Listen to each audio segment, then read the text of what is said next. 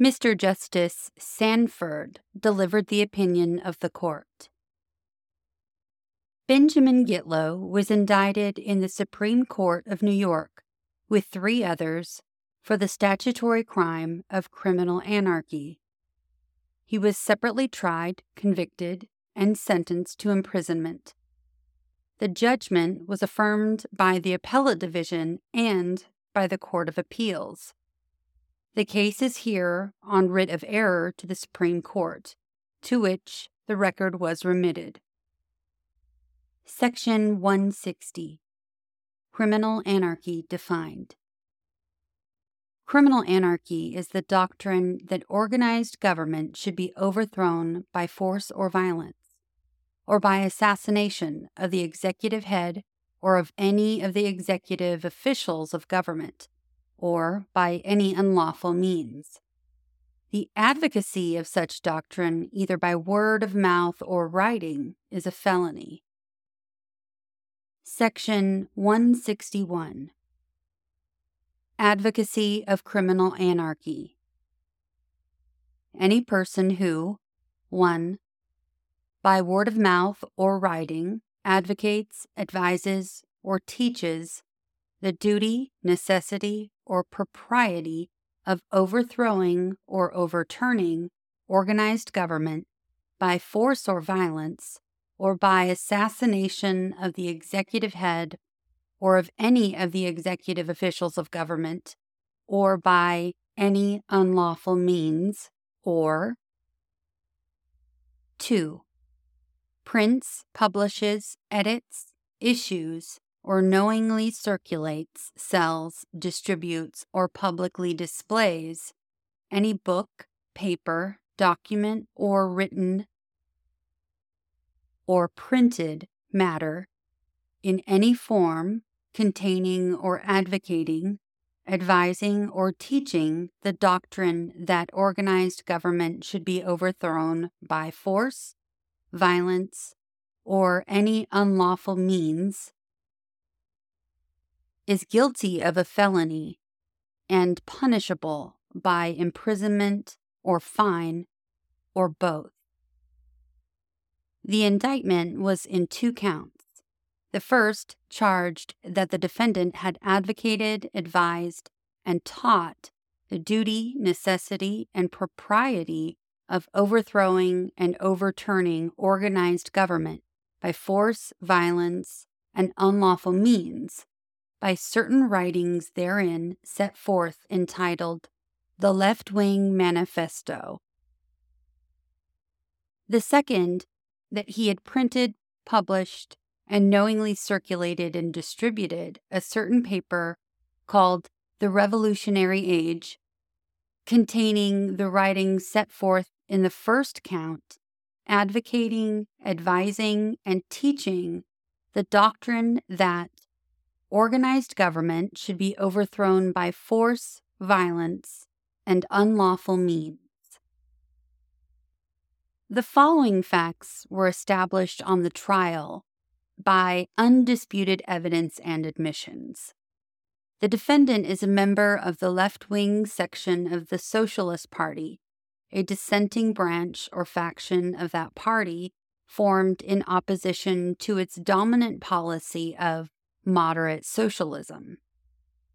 Membership is both open to aliens as well as citizens. The left-wing section was organized nationally at a conference in New York City in June 1919, attended by 90 delegates from 20 different states. The conference elected a national council, of which the defendant was a member, and left to it the adoption of a manifesto. This was published in the Revolutionary Age, the official organ of the left wing. The defendant was on the board of managers of the paper and was its business manager. He arranged for the printing of the paper and took to the printer the manuscript of the first issue, which contained the left-wing manifesto, and also a communist program and a program of the left wing that had been adopted by the conference.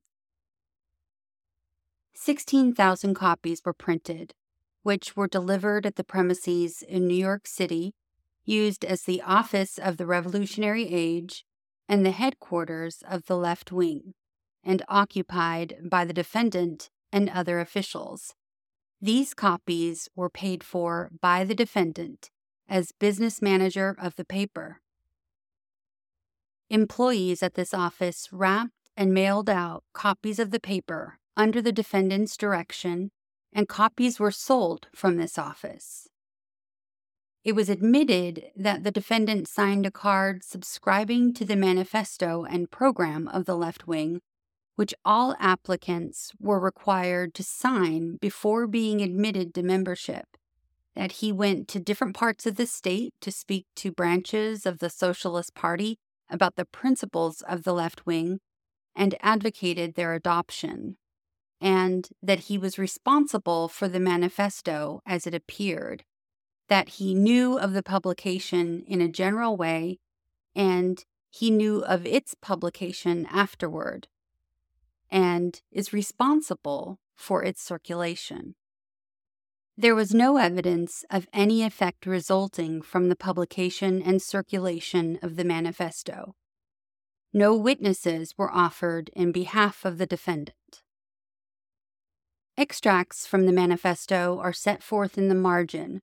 Coupled with a review of the rise of socialism, it condemned the dominant moderate socialism for its recognition of the necessity of the democratic parliamentary state, repudiated its policy of introducing socialism by legislative measures, and advocated in plain and unequivocal language the necessity of accomplishing the communist revolution by a militant and revolutionary socialism based on the class struggle and mobilizing the power of the proletariat in action through mass industrial revolts developing into mass political strikes and revolutionary mass action for the purpose of conquering and destroying the parliamentary state and establishing in its place, through a revolutionary dictatorship of the proletariat, the system of communist socialism.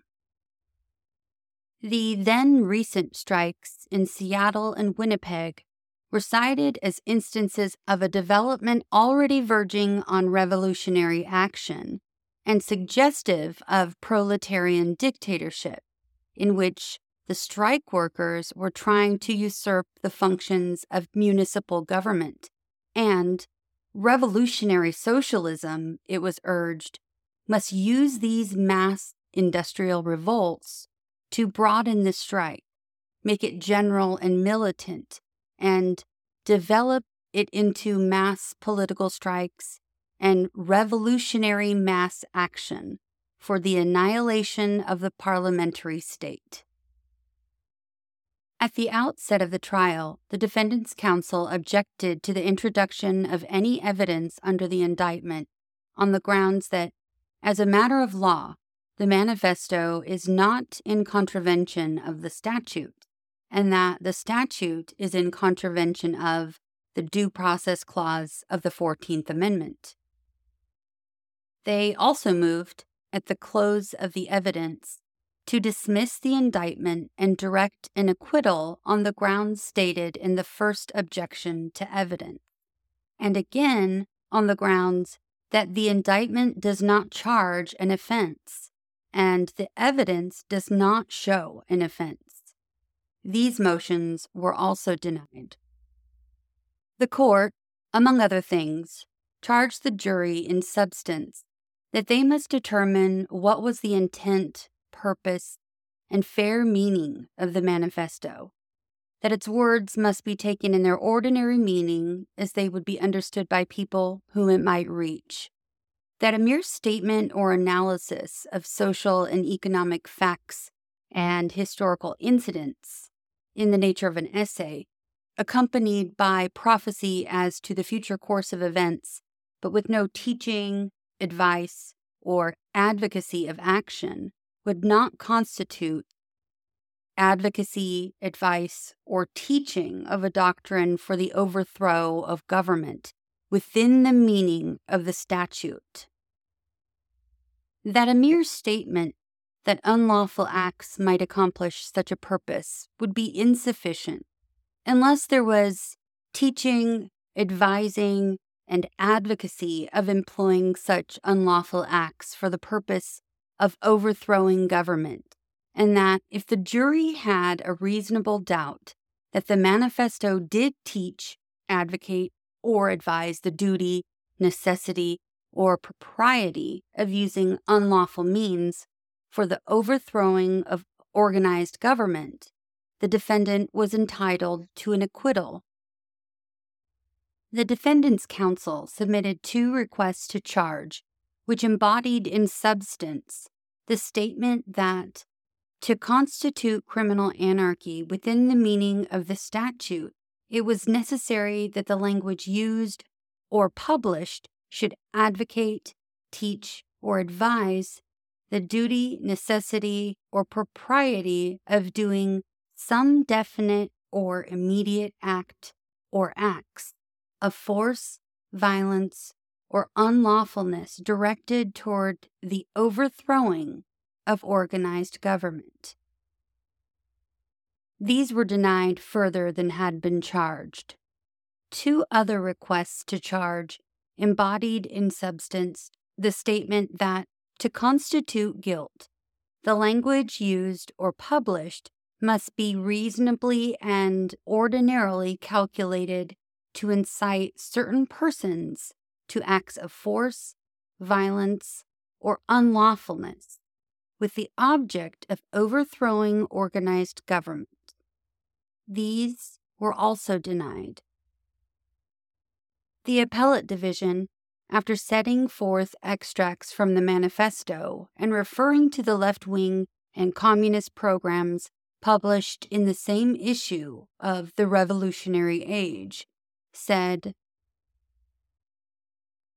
"It is perfectly plain that the plan and purpose advocated contemplate the overthrow and destruction of the governments of the United States and of all the states, not by the free action of the majority of the people through the ballot box in electing representatives to authorize a change of government by amending or changing the Constitution, but by immediately organizing the industrial proletariat into militant socialist unions, and at the earliest opportunity, through mass strike and force and violence, if necessary, compelling the government to cease to function, and then, through a proletarian dictatorship, taking charge of and appropriating all property and administering it and governing through such dictatorship until such time as the proletariat is permitted to administer and govern it." The articles in question are not a discussion of ideas and theories. They advocate a doctrine deliberately determined upon and planned for militantly disseminating a propaganda advocating that it is the duty and necessity of the proletariat engaged in industrial pursuits to organize to such an extent that, by massed strike, the wheels of government may ultimately be stopped and the government overthrown. The Court of Appeals held that the manifesto advocated the overthrow of this government by violence or by unlawful means.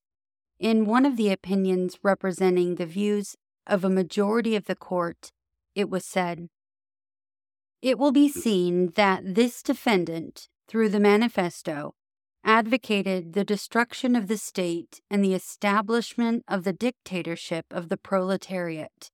To advocate the commission of this conspiracy or action by mass strike whereby government is crippled, the administration of justice paralyzed, and the health, morals, and welfare of a community endangered. and this for the purpose of bringing about a revolution in the state, is to advocate the overthrow of organized government by unlawful means. In the other, it was said, as we read this manifesto, we feel entirely clear that the jury were justified in rejecting the view that it was a mere academic and harmless discussion of the advantages of communism and advanced socialism, and in regarding it as a justification and advocacy of action by one class, which would destroy the rights of all other classes and overthrow the state itself by use of revolutionary mass strikes. It is true that there is no advocacy in specific terms of the use of force or violence. There was no need to be. Some things are so commonly incident to others that they do not need to be mentioned when the underlying purpose is described. And both the Appellate Division and the Court of Appeals held the statute constitutional. The specification of the errors relied on relates solely to the specific rulings of the trial court in the matters hereinbefore set out. The correctness of the verdict is not questioned, as the case was submitted to the jury. The sole contention here is essentially that, as there was no evidence of any concrete result flowing from the publication of the manifesto, or of circumstances showing the likelihood of such result, the statute, as construed and applied by the trial court, penalizes the mere utterance as such of doctrine having no quality of excitement, without regard either to the circumstances of its utterance or to the likelihood of unlawful sequences. And that, as the exercise of the right of free expression with relation to government is only punishable in circumstances involving likelihood of substantive evil, the statute contravenes the Due Process Clause of the 14th Amendment. The argument in support of this contention rests primarily upon the following propositions. First, that the liberty protected by the 14th Amendment includes the liberty of speech and of the press. And second, that while liberty of expression is not absolute, it may be restrained only in circumstances where its exercise bears a causal relation with some substantive evil, consummated, attempted, or likely, and as the statute takes no account of circumstances, it unduly restrains this liberty and is therefore unconstitutional. The precise question presented, and the only question which we can consider under this writ of error, then, is whether the statute, as construed and applied in this case by the state courts, deprived the defendant of his liberty of expression in violation of the Due Process Clause of the 14th Amendment. The statute does not penalize the utterance or publication of abstract doctrine or academic discussion having no quality of incitement to any concrete action. It is not aimed against mere historical or philosophical essays.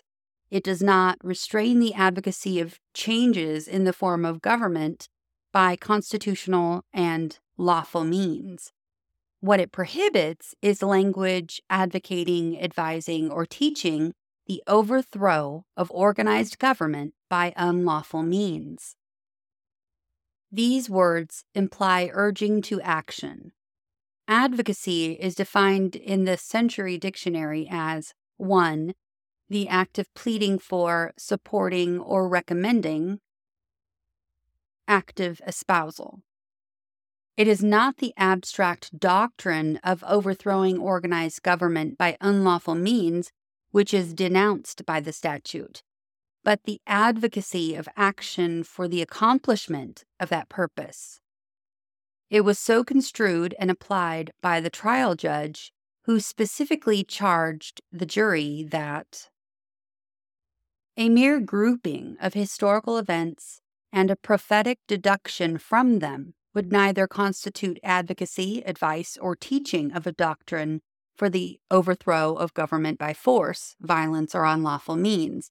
And if it were a mere essay on the subject, as suggested by counsel, based upon deductions from alleged historical events, with no teaching, advice, or advocacy of action, it would not constitute a violation of the statute.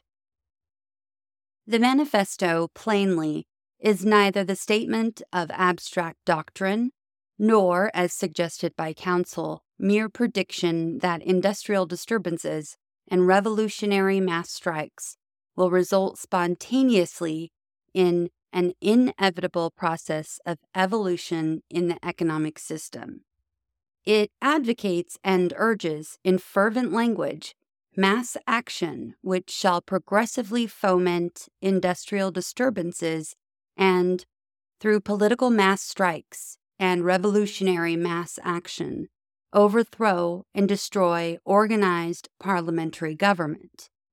It concludes with a call to action in these words, quote, "The proletariat revolution and the communist reconstruction of society, the struggle for these, is now indispensable. The Communist International calls the proletariat of the world to the final struggle." This is not the expression of philosophical abstraction, the mere prediction of future events.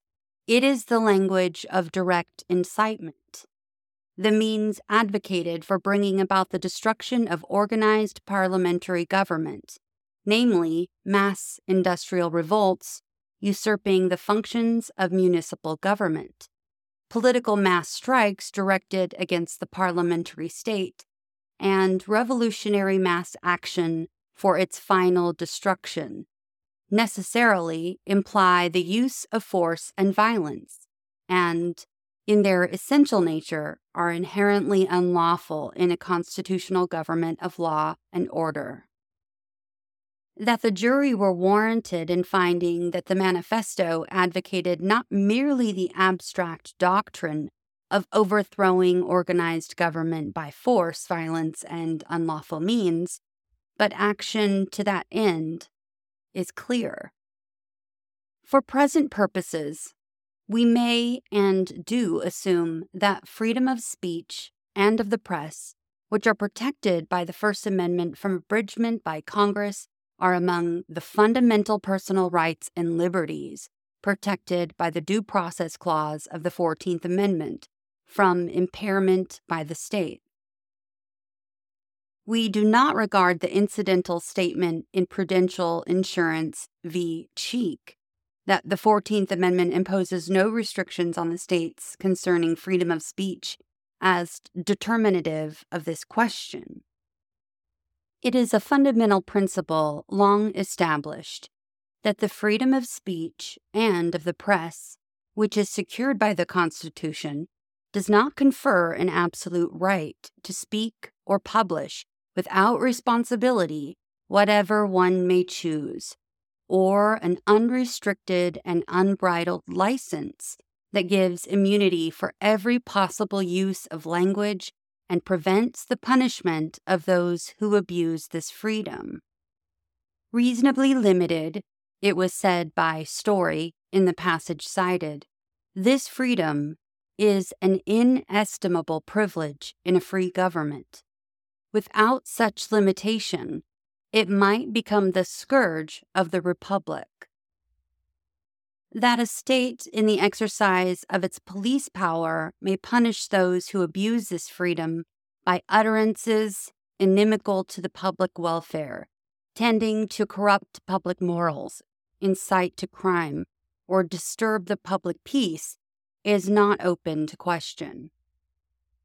Thus it was held by this court in the Fox case that a state may punish publications advocating and encouraging a breach of its criminal laws, and in the Gilbert case, that a state may punish utterances teaching or advocating that its citizens should not assist the United States in prosecuting or carrying on war with its public enemies.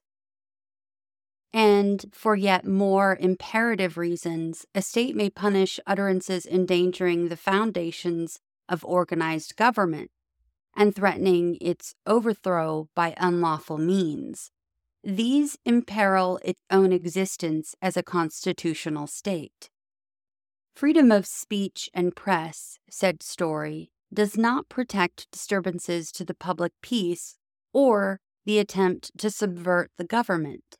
It does not protect publications or teachings which tend to subvert or imperil the government or to impede or hinder it in the performance of its governmental duties. It does not protect publications prompting the overthrow of government by force, the punishment of those who publish articles which tend to destroy organized society being essential to the security of freedom and the stability of the state. And a state may penalize utterances which openly advocate the overthrow of the representative and constitutional form of government of the United States and the several states by violence or other unlawful means. In short, this freedom does not deprive a state of the primary and essential right of self-preservation, which, so long as human governments endure, they cannot be denied. In Toledo Newspaper Company v. United States, it was said, "The safeguarding and fructification of free and constitutional institutions is the very basis and mainstay upon which the freedom of the press rests, and that freedom, therefore, does not and cannot be held to include the right virtually to destroy such institutions." By enacting the present statute, the state has determined through its legislative body that utterances advocating the overthrow of organized government by force, violence, and unlawful means are so inimical to the general welfare and involve such danger of substantive evil that they may be penalized in the exercise of its police power.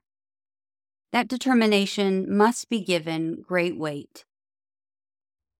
Every presumption is to be indulged in favor of the validity of the statute, and the case is to be considered in the light of the principle that the state is primarily the judge of regulations required in the interest of public safety and welfare, and that its police statutes may only be declared unconstitutional where they are arbitrary or unreasonable attempts to exercise authority vested in the state in the public interest.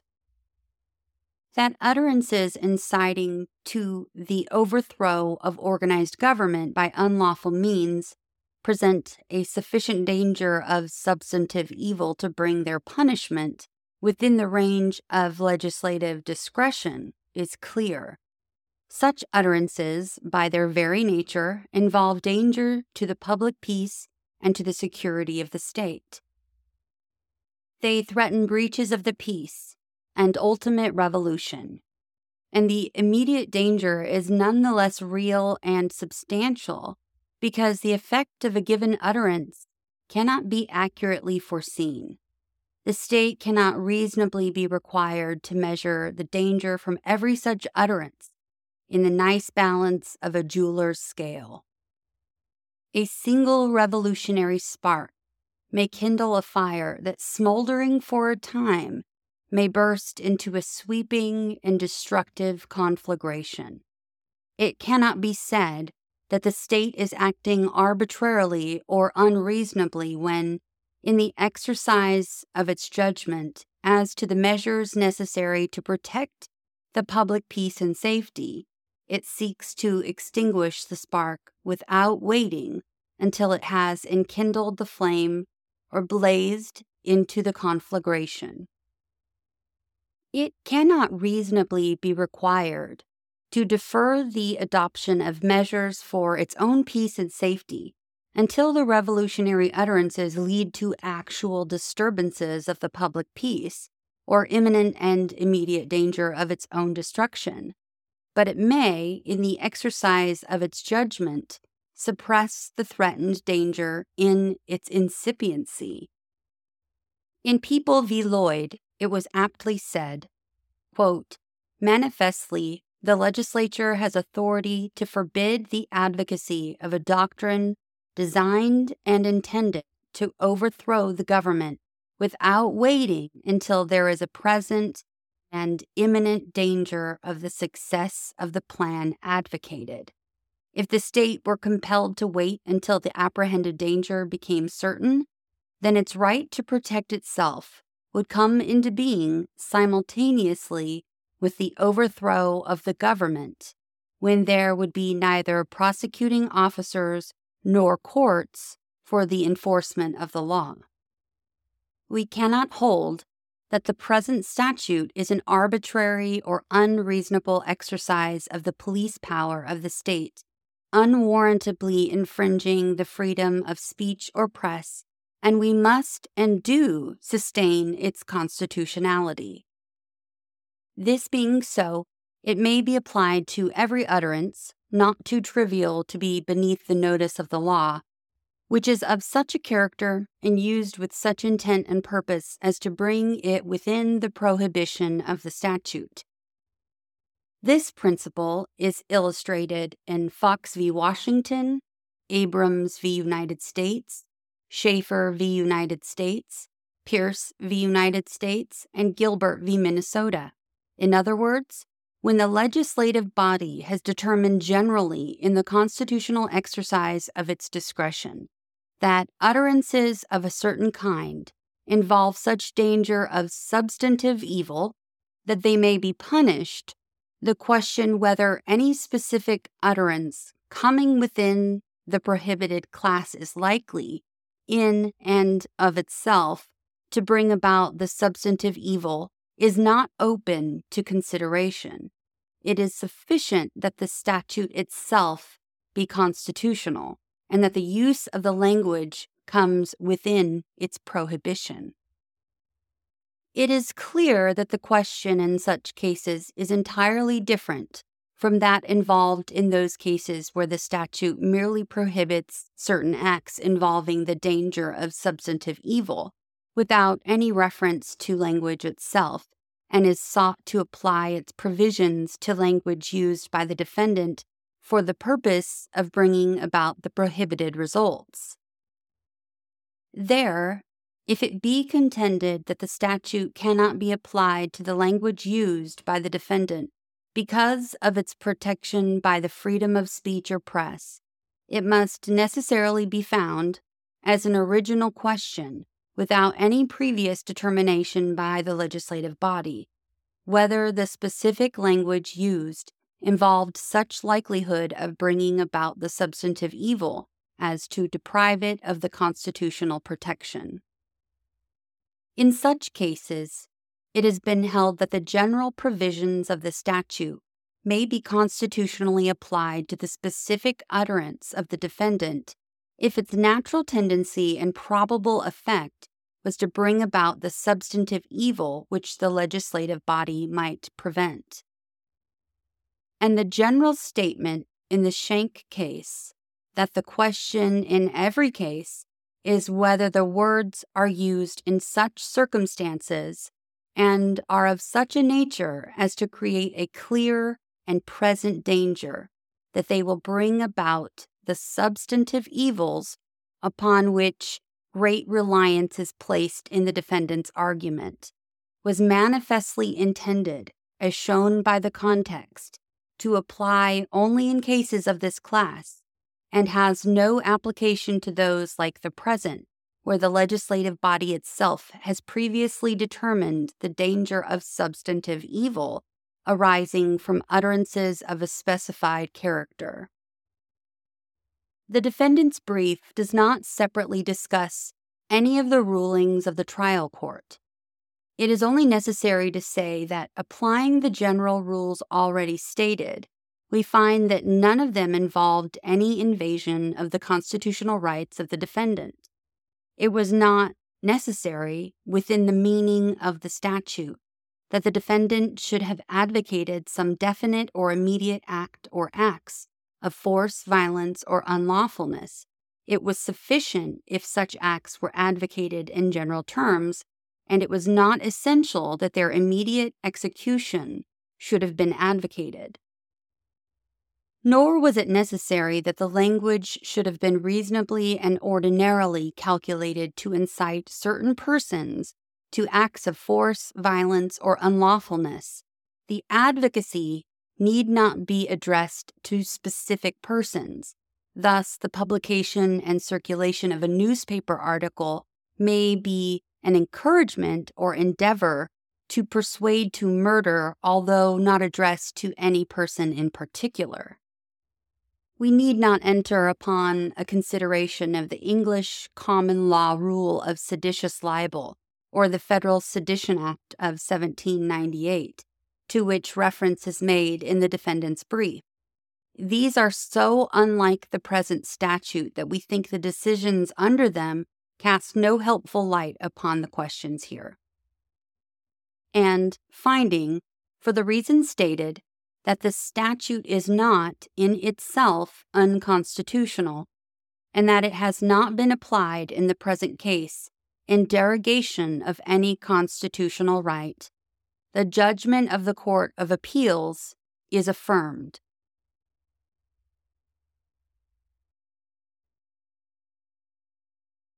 We've come to the end of the opinion. Until next episode, thanks for listening to what SCOTUS wrote us.